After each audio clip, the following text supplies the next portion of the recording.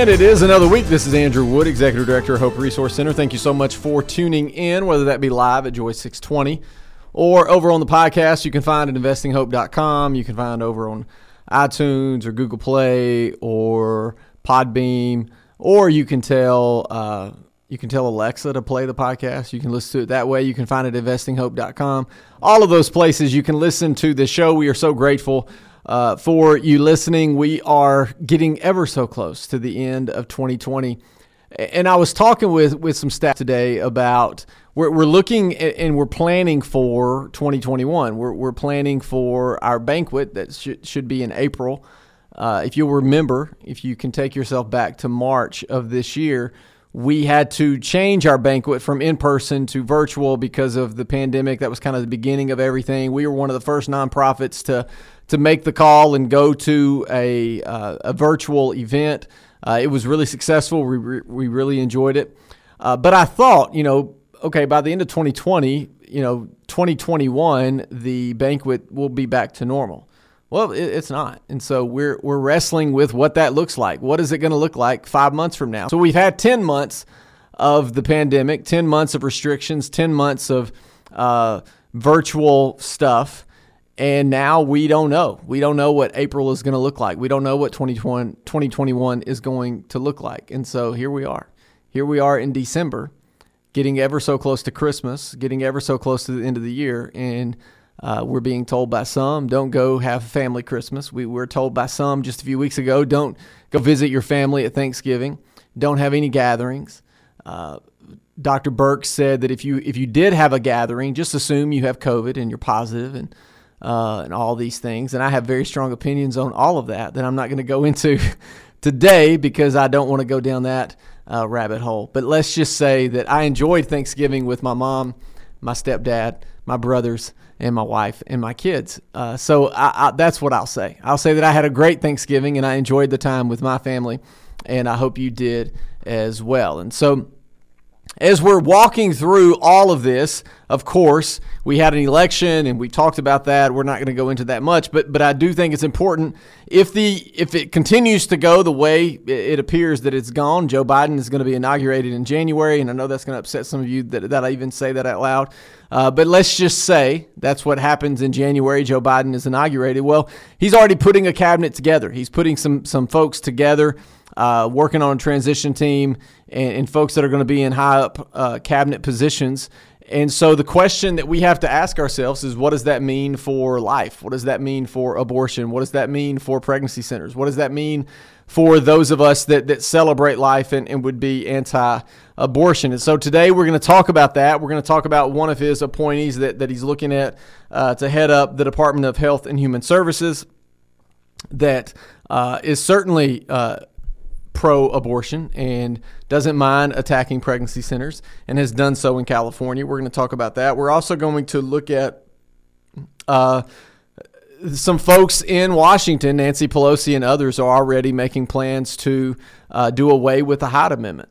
And so the Hyde Amendment, if you'll remember, is the amendment that allows for taxpayer dollars not to pay for abortion. So the Hyde Amendment that Joe Biden supported for many, many years and apparently does not support any longer would say that taxpayer dollars cannot pay for abortion. Now, if you're like me, you go, well, we give $500 million to Planned Parenthood every year. They provide abortions. So yeah, in a roundabout way, taxpayer dollars are providing for abortion. But the Hyde Amendment specifically says that it cannot. And you have Nancy Pelosi and others seeking to remove and just get rid of the Hyde Amendment. We've already talked about in the past that this administration, the new administration, will open up and not only pay for abortions in our country with taxpayer dollars, they're going to send funds around the world to pay for abortions around the world. So the Mexico City policy and others.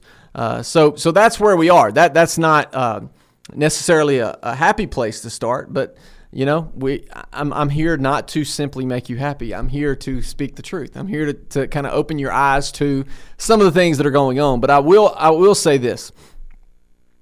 A few weeks ago, or maybe a month and a half ago, I came on the air and I ended the show that particular day talking about our lab cost and that Hope has had our lab costs taken care of in kind for our entire existence. I mean, since the beginning of Hope, our lab costs have been taken care of. And so you're asking yourself, what are lab costs?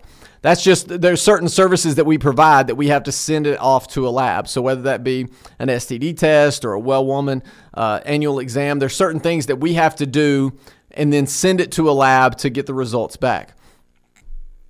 So the sending out and the receiving of all of those supplies have always been done in kind, and we haven't had to pay for that.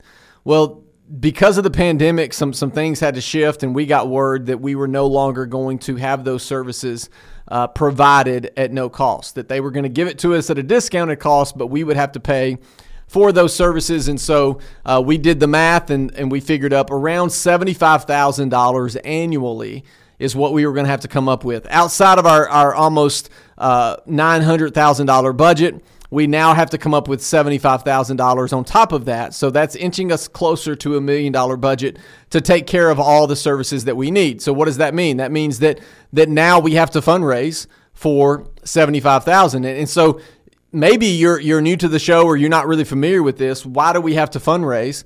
Well, we have to fundraise because all of our services are free to the patient. And we pride ourselves on that, and we don't want to ever push costs down to the patient. We want a patient to come in who is dealing with struggles and they already have enough obstacles in their life. The last thing we want to do is look at them and say, okay, in order to receive that pregnancy test, that ultrasound, that STD test, you're going to have to pay us X. Well, no, we don't want to do that. What we want to happen is when they come into the office there at Hope, we can say, look, the pregnancy test, this ultrasound, the STD test, whatever it may be, is free to you. You don't have to pay anything, and we're going to serve you because that's what we've been called to do. And so we provide all of those services at no cost. So now we have to fundraise $75,000. So I talked about it on this show. We then took a clip of this show, we put it online, and we made a call and an ask to our supporters and said, hey, will you help us meet this need? Now, folks, let me just say, I then sent out a letter. And I just, in the letter, was very transparent, very honest, saying, look, we need $75,000. We need $75,000 to take care of and to let us know that, hey, coming up in the new year, we have all of our lab costs taken care of. We've already raised that money. And so I sent a letter out. I talked about it on the show. We blogged about it. We talked about it with our supporters. And I will tell you this. So that's been about a month and a half, maybe 2 months. We have raised, in that amount of time, right under $80,000. Now, folks, that's amazing. And so I tell you that to not toot our own horn and say, look how good we are at fundraising, because we aren't good at fundraising without people giving. And so you answered the call. You stepped up. You wrote the checks. You went to our website. You gave online. You answered that call, and now we have close to $80,000 that have been given toward our lab cost. Now, that doesn't mean that it stops. Every year from now on, we need to find that $75,000. So this is a great start. This means that 2021 we're solid, but we need to keep the effort going. We need to keep pushing. You need to keep partnering with us. It makes a difference, and the return on that investment, I'm telling you, is making a difference. We have families that have been transformed. We have women that are making decisions to choose life. We have babies that are getting their first Christmas here in a few weeks. We've been around long enough now where we have kids that were their mom came to Hope are now graduating high school. Think about that. That's the kind of investment that you're making. That's the kind of difference that you're making. And so what that means is, first off, I just wanted to say thank you. That I don't often get on the airwaves and ask for money. That makes me uncomfortable, and that's not why I'm here. Now, certainly, we're a nonprofit, just like every nonprofit. I saw somebody post the other day. It was Giving Tuesday, and they said, oh, here's the day. All these nonprofits and ministries all of a sudden remember I'm here, and they ask me for money. Now, I take offense to that. Now, yes, there are some folks that all they do is ask for money, and it seems like that's all they ever do is ask you for money. But ministry takes money. It just does. Nonprofits take money. I mean, we're not charging anybody a fee. So in order to serve the patients that come through the doors of Hope Resource Center, we have to have partners that support us. We just do. When you go out to that local business, when you go buy that favorite shirt, that favorite shoe, the favorite shoes, whatever brand you support, what are they doing with those funds? They're turning around and they're making their business better, their brand better. You are supporting them. You are giving them money. Now they're making money and they're adding jobs and they're doing this and they're doing that as well as they should. That's what capitalism is about. But when it comes to the nonprofit sector, when you donate, your return on investment isn't going to be interest rates. Your return on investment doesn't mean that $1,000 gift is going to turn into a $5,000 reward for you. The return on investment means that a mom is going to receive an ultrasound at no cost. That a first-time mom is going to receive a baby shower at no cost. That a mom is going to receive parenting education and someone's going to share the gospel with them at no cost. You see, when you give to a nonprofit like Hope Resource Center, you are taking a step in the direction of serving and loving the image bearers in our community. So we do our best not to ask for money all the time, but the reality is I'm going to have to ask for money. There's just no way of getting around it. And so what we do is we have a banquet in the spring. We do a small mail piece in the summer. We do our 5K. We do our golf tournament. We do the Battle of the Bottles. And then we do our year end. This year, we just added on the lab letter. But I could spend every week this hour or so that I have on the air, I could spend that week simply asking you for money. I'm not going to, because that's not what I'm here for. We believe this is a service. We want you to understand what's going on in our country and around the globe when it comes to life, when it comes to abortion. But every now and then, I'm going to have to ask you to partner with us, to step up with us. And I just wanted to say thank you because you answered the call. And we have been blessed to see those funds come in. We've been blessed to know that life is going to be celebrated, that those lab costs are taken care of. Some of you may have received in the last week or so our year-end piece that kind of details the work that we're doing, what 2020 looked like. We tell a story of a mentor and our patient and one of our patients, and that's a great story that you'll get to see in that year-end piece. I'll probably share that with you in the coming weeks. In the next week or so, you'll be seeing a video recapping 2020, and then at the beginning of the year, you're going to see a video talking about the sanctity of life. I'll be visiting a lot of churches in January. So a lot of things happening, and I wanted to spend this first segment simply updating you on where we are and also thanking you for answering the call, stepping up, and making sure those lab costs are taken care of for 2021, and you've done that. And I applaud you and I thank you. And it's awesome to see so many folks stand up with us and partner with us in this work. When we come back from break, what I'm going to do is talk about some appointees that are coming up, some cabinet officials that Joe Biden is looking to appoint. Now, of course, they'll have to receive confirmation from the Senate, and the Senate's still up in the air what that's going to look like. We have two big races in the state of Georgia in the coming weeks that are important. But as of right now, we're going to see what happens. But Biden is already making moves, and I've told you this for the last couple years, that this administration, if they were to win the election, would be the most pro-abortion administration the country has ever seen. The Biden-Harris ticket is the most pro-abortion ticket this country has ever seen, and I'll talk more about that when we come back. Did I raise my hands, bow my head,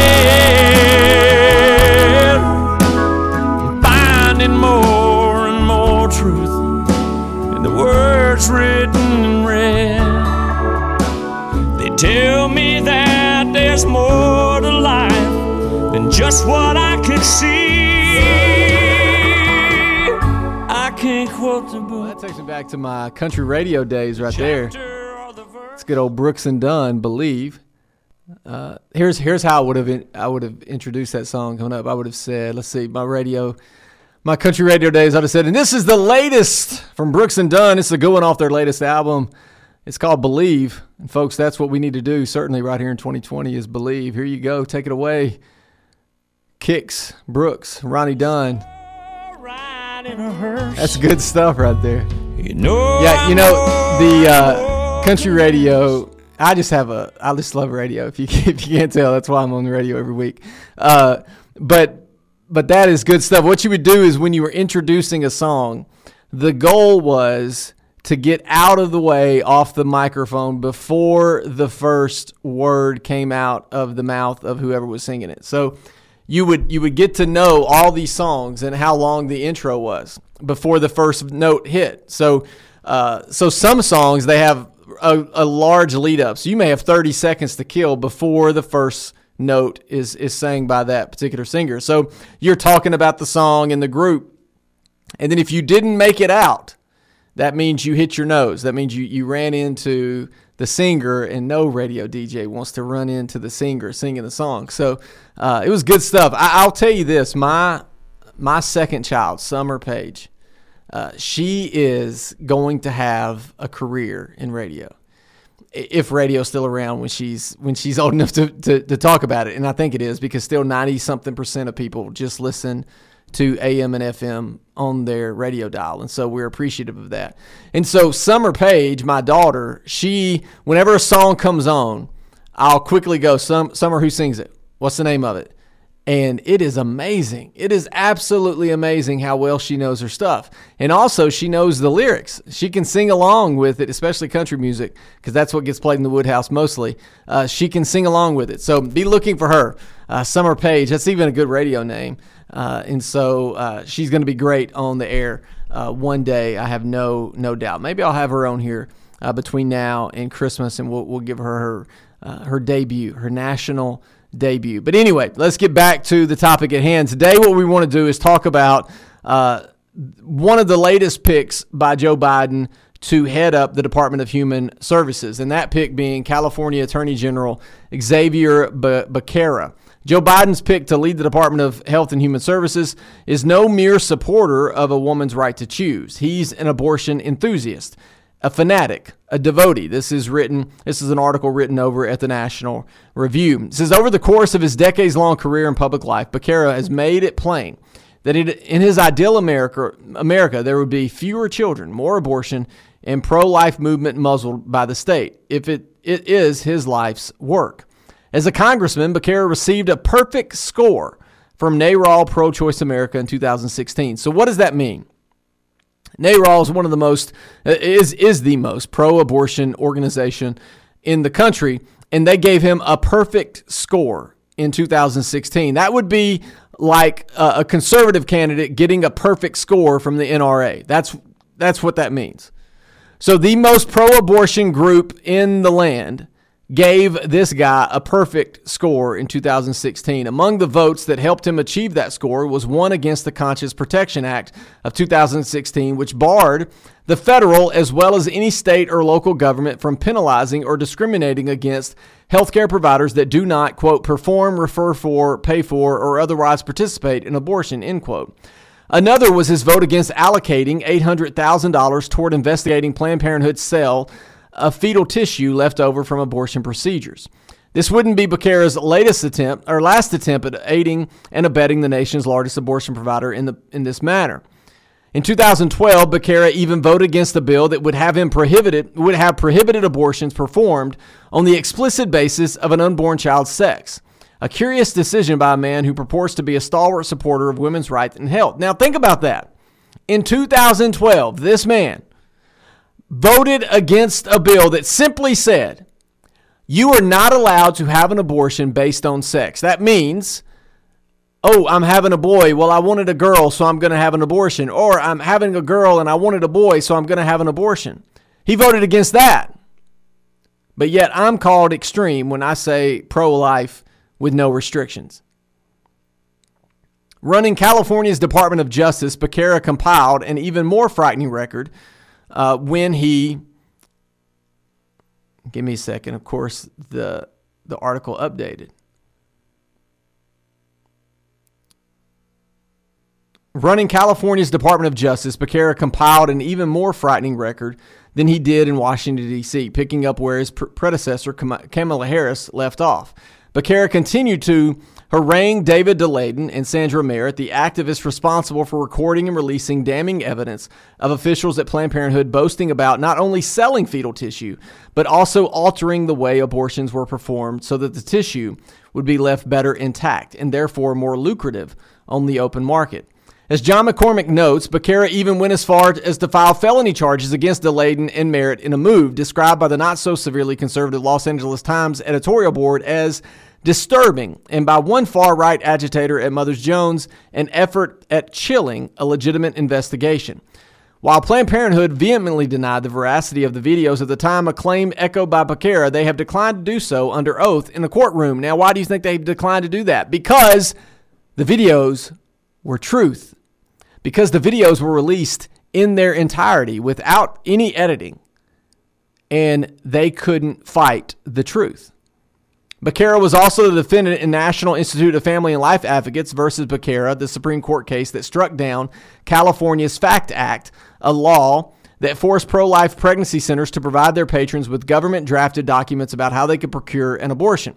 This effort to compel speech directly contrary to these organizations' purpose obviously constituted a First Amendment violation, but Becerra happily enforced it anyway. That, if you'll remember, a few years ago, I went to Washington, D.C. I stood on the steps of the Supreme Court with a number of other folks, and I talked about this, and I stood for the rights of these pregnancy centers in the state of California. And thankfully, the Supreme Court agreed with us, and we won that case. But this is the guy that Joe Biden is tasking with heading up the Department of Health and Human Services. Those included to be charitable toward Becerra might defend his enforcement of the FACT Act by protesting that it was only his job to implement any law passed by the California legislature. But his prior record and pledge not to prosecute abortionists if Roe v. Wade were to be overturned suggests that Becerra was motivated not by fidelity to the rule of law, but by partisan animus. Becerra's career portrays not only a religious, worshipful attitude toward abortion, but a vindictive, authoritarian streak that should disqualify him from any position of power. For Becerra, it's not enough that abortion providers be venerated, subsidized, and left unscrutinized. Pro-life advocates must be menaced, bullied, and silenced by the long arm of the state. Indeed, the only good thing that can be said of Biden's picking Becerra to lead the HHS is that he has not been chosen to lead the Justice Department, where Becerra's activist instincts could do even greater harm. Now, why does this matter? This matters because anytime there's an appointee or a Supreme Court nominee or any kind of appointee from the right, there's a litmus test. What do they ask them? Where do you stand on Roe v. Wade? Where do you stand on these particular issues? How would you rule on these particular issues? And what they say is, if you are pro-life at all, if your history says at all that you would restrict abortion, they say you're disqualified. So how come when we have somebody like this, we can't all come out and say, hold on, you have a history of pushing an abortion agenda, not just Roe v. Wade, but a full-on abortion agenda. You have a history of attacking pregnancy centers, nonprofits, religious organizations. You have a history of enforcing laws that are harmful, that are unconstitutional. You have a history of voting for pieces of legislation that are nonsensical, that are unconstitutional, ones that say you are allowed to have an abortion based on the sex of the child. Now think about how crazy this is. And let's park there for a second. The law that says you can have an abortion based on the sex of your child is being presented by the same people that says a man can be a man and a female and a woman can be or a man can be a woman and a woman can be a man. Those are the same people that then would say that you can, if you're having a boy, abort that boy because you wanted a girl or vice versa. None of it makes sense. But yet that's where we are. I told you, Biden and Harris were going to be the most pro-abortion ticket ever. And they're already proving that to be, and we're not even to Inauguration Day. We'll talk more when we come back. Hallelujah. Can I get an amen? Feels like the Holy Ghost running through you when I play the highway.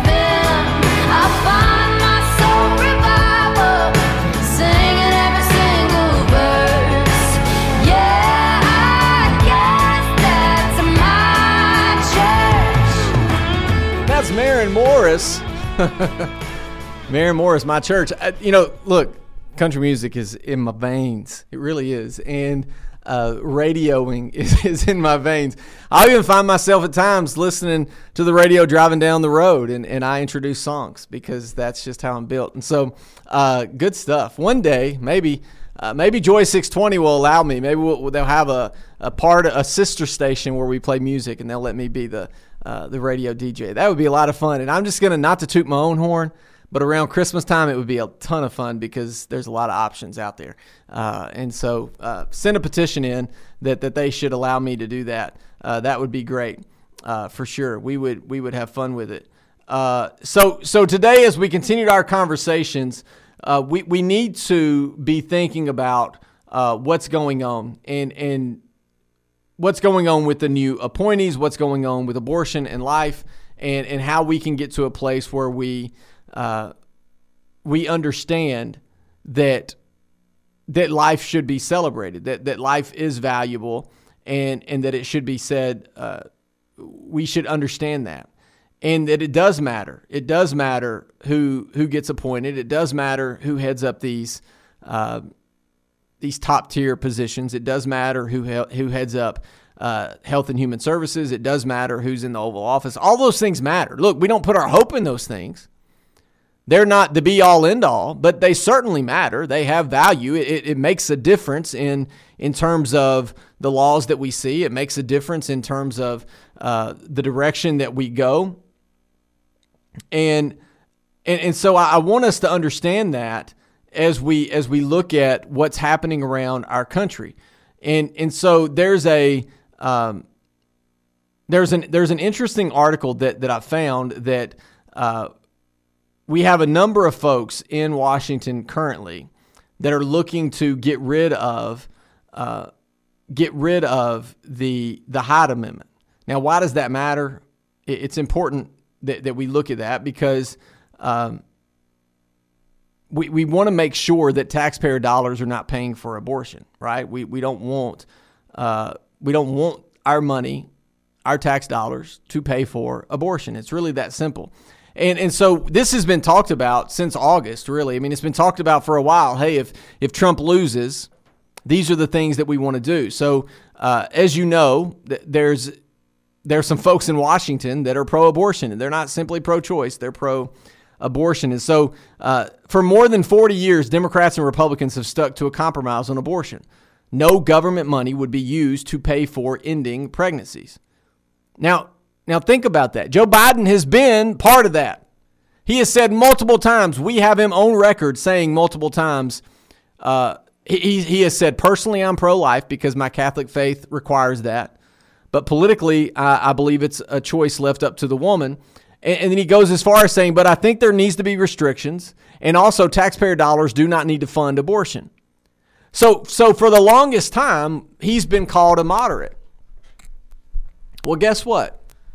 During the election, he completely flipped. He is no moderate. I've been telling you this. I've been screaming it from the rooftops for years now, and now we are seeing that all play out. And now we even have top House Democrats say they plan to challenge that status quo. Beginning in 2021, Democratic leaders in the House no longer will back the annual move to put the prohibition into law. They told a small group of House Democrats that the move could spark a major fight over abortion and its intersection with race and class discrimination. If successful, ending the ban, known as the Hyde Amendment, would mark one of the most significant changes in abortion policy in decades.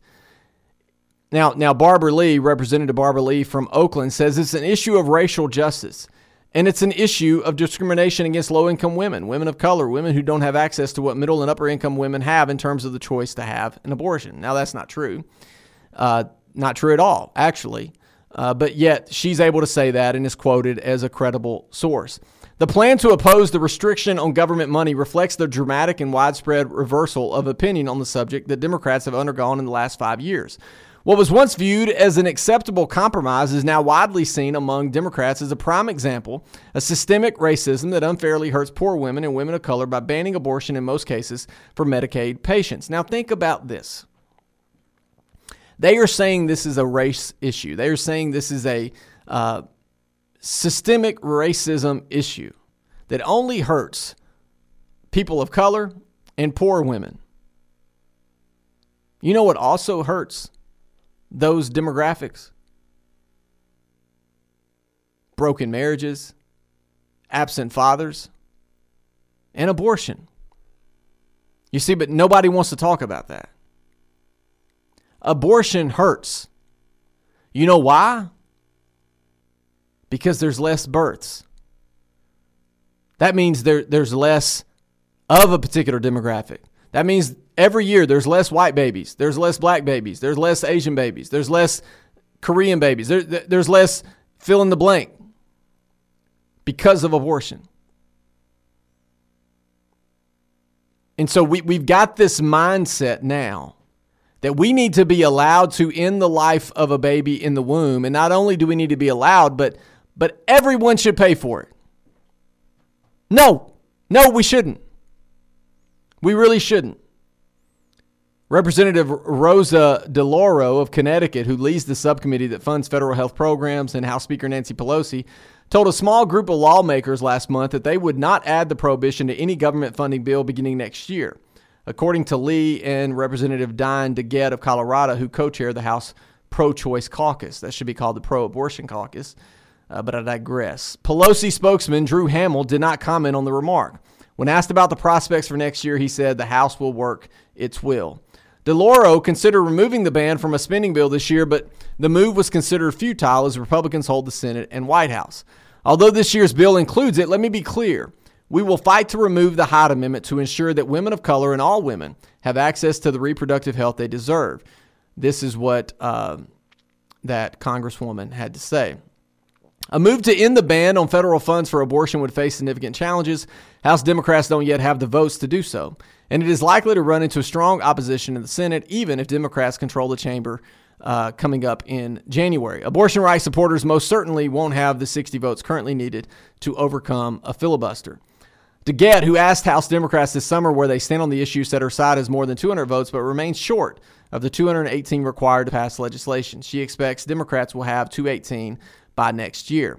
With the growing abortion rights majority in the House in support of Democratic presidential nominee Joe Biden, he reversed his decades-long support of the ban last year amid intense pressure from abortion rights groups. Democrats feel that the time is right to try. Abortion rights groups say they will keep pressure on the Biden administration and congressional Democrats to follow through. This policy was first adopted in 1976, shortly after the Supreme Court Roe v. Wade decision, when former Representative Henry Hyde of Illinois wrote the amendment banning taxpayer money from being used to pay for most abortions under Medicaid. The policy was attached to a bill to fund the government. The ban has been renewed annually ever since and covers all federal health care programs. Several states, including California, have adopted laws that allow state money to be used to pay for abortions for low-income women. Republicans strongly support the ban, and ever since it was first adopted have since insisted on its inclusion in any bill that funds the government. They and anti-abortion groups would put it a significant challenge to ending it. You know, I'm not going to continue reading the article, because when they talk about those that are for abortion, they call them pro-choice. When they talk about those that are against abortion, they call them anti-abortion. Not pro-life, anti-abortion. Why do they do that? They do that because they want to control the language. They do that because they know that when they say anti-abortion, it creates this sense of anger amongst some of the populace. And when they say pro-choice, it creates a sense of, oh, that's nice. Aren't we all pro-choice? You see, language matters. I don't mind being called anti-abortion because guess what? I am anti-abortion. But let's be honest. These folks are pro-abortion, period. You see, they're not arguing, hey, we need to make sure that women, when their life is on the line and when their life is at stake, can get their abortion paid for. Now, I don't agree with that, but they're not making that argument. They're making the argument if anybody needs an abortion for any reason, at any point in the pregnancy, they should be able to get it for free. And it's not free. It's going to be your tax dollars. And when this is put out to the public, when this is polled, the public says, hold on, I don't want to pay for abortion. Most of we go back and forth, pro-life, pro-choice, but there's a large group of the populace that's going, look, if you want to get an abortion, that's fine, but I don't want to pay for it. I mean, that's right. That's going to be most people. Most people, even if they're okay with abortion, are going to go, I don't want to pay for it. I don't want to have that on me. And so here we are. This is what I've been trying to prepare you for months, years. And so we're about to enter that in January. We'll see what happens. Again, our hope isn't in who has the White House. Our hope isn't in who leads the Senate or the House or the Supreme Court. But these things do matter. Be engaged. Be in the know. And stand up. We'll talk more when we come back. Let the magic warm the moonlit air. Hear the choirs join in, singing everywhere. Hallelujah, hallelujah. Ooh, let there be peace on earth. Let the Lord. Yeah, if you haven't gotten Carrie Underwood's latest Christmas album, I don't know what you're waiting on. It is so good. And that's one of the newest releases there with John Legend. It's called Hallelujah. And my goodness, it makes you say hallelujah. It's a great song. They have a new video out. You can go watch that on YouTube as well. But very, very good. The whole album is good. There's a couple new songs like that one with John Legend. But most of it is just traditional Christmas songs that you've heard your whole life. And Carrie sings like a heavenly angel. I don't know if you knew that, but I anticipate when we're in heaven that the angels sound like Carrie Underwood. Her voice is insane, and so highly recommend it. Speaking of angels, Dolly Parton, who is a living angel that comes from the state of Tennessee, she did a show on CBS the other night. She took over CBS for an hour. And she's got a new album out. Listen, all this information you're learning today is amazing. She's got a new album out called A Holly Dolly Christmas, which is very clever. And so she sang, I think, pretty much every song on the album the other night on CBS. And it was great. It was really good. And the interesting thing about Dolly, that she can get away with things that a lot of folks can't get away with. And she doesn't get canceled. She spent that whole hour pointing people to Jesus, sharing the gospel. In between songs, she was talking and she was explaining why these songs matter to her and the birth of Christ and why that matters and the hope that we have in our God. And she had choirs singing with her. I mean, and no negative press. It was amazing. Absolutely amazing. And so another great album I would recommend is Holly Dolly Christmas. Also, if you go way back, you can get the Dolly Kinney Christmas album, which is so good. And so, yeah, a lot of good stuff. If you're into Christmas music, there's a lot of great options, even newer options. So for a while, we had to just always listen to the greats like Andy Williams or Bing Crosby or Frank Sinatra, Dean Martin. We had to kind of Perry Como. You had to go way back. Perry Como, I guess.